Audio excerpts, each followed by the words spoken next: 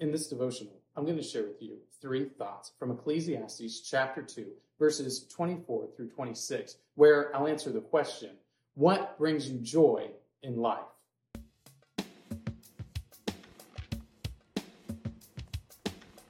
Ecclesiastes chapter 2, verses 24 through 26 says, "There is nothing better for a person than that he should eat and drink and find enjoyment in his toil.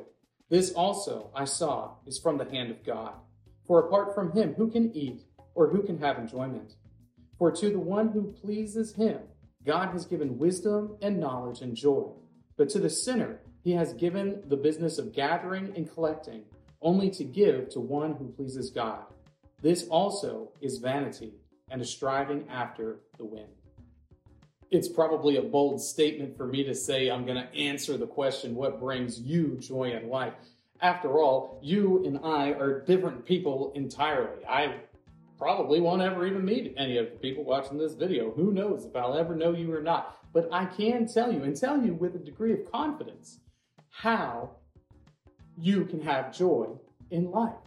I can tell you what brings you joy in life, because Solomon, in his wisdom and all of his wealth, in all of his exploring and looking for the things that bring joy in life, has told us in his great book, Ecclesiastes. So here are 3 thoughts on what brings you joy in life from Ecclesiastes chapter 2, verses 24 through 26.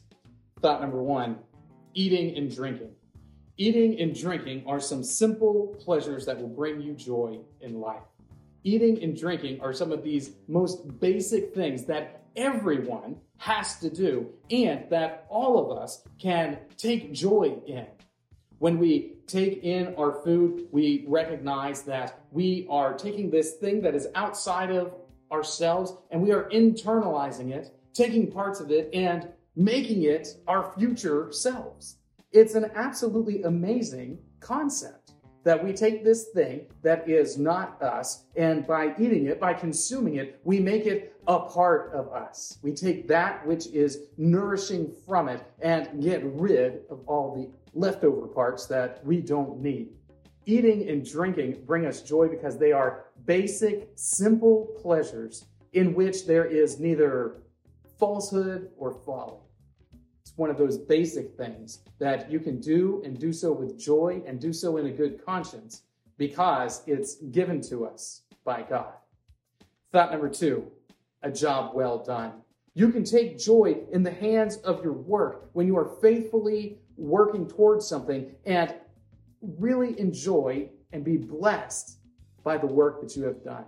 Have you ever sat back after a chore or finishing a task of some kind and thought, that job is done and done well?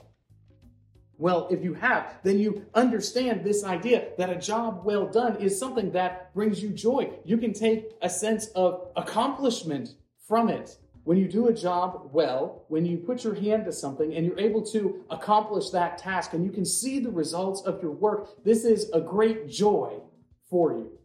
Once again, a simple pleasure inherent in our human experience that allows us to identify to a degree with our Heavenly Father, who, after 6 days creating the world, looked at it, enjoyed it, and declared it very good.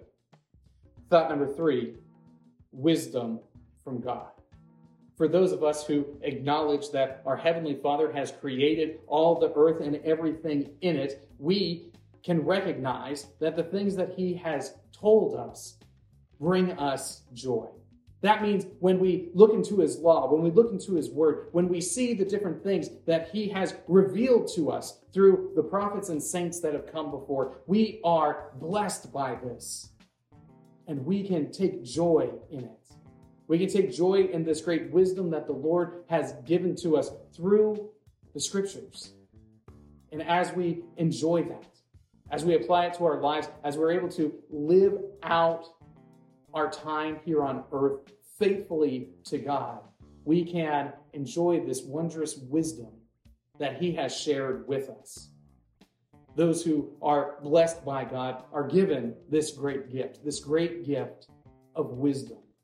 And it helps us to really understand who we are in relationship to our Creator.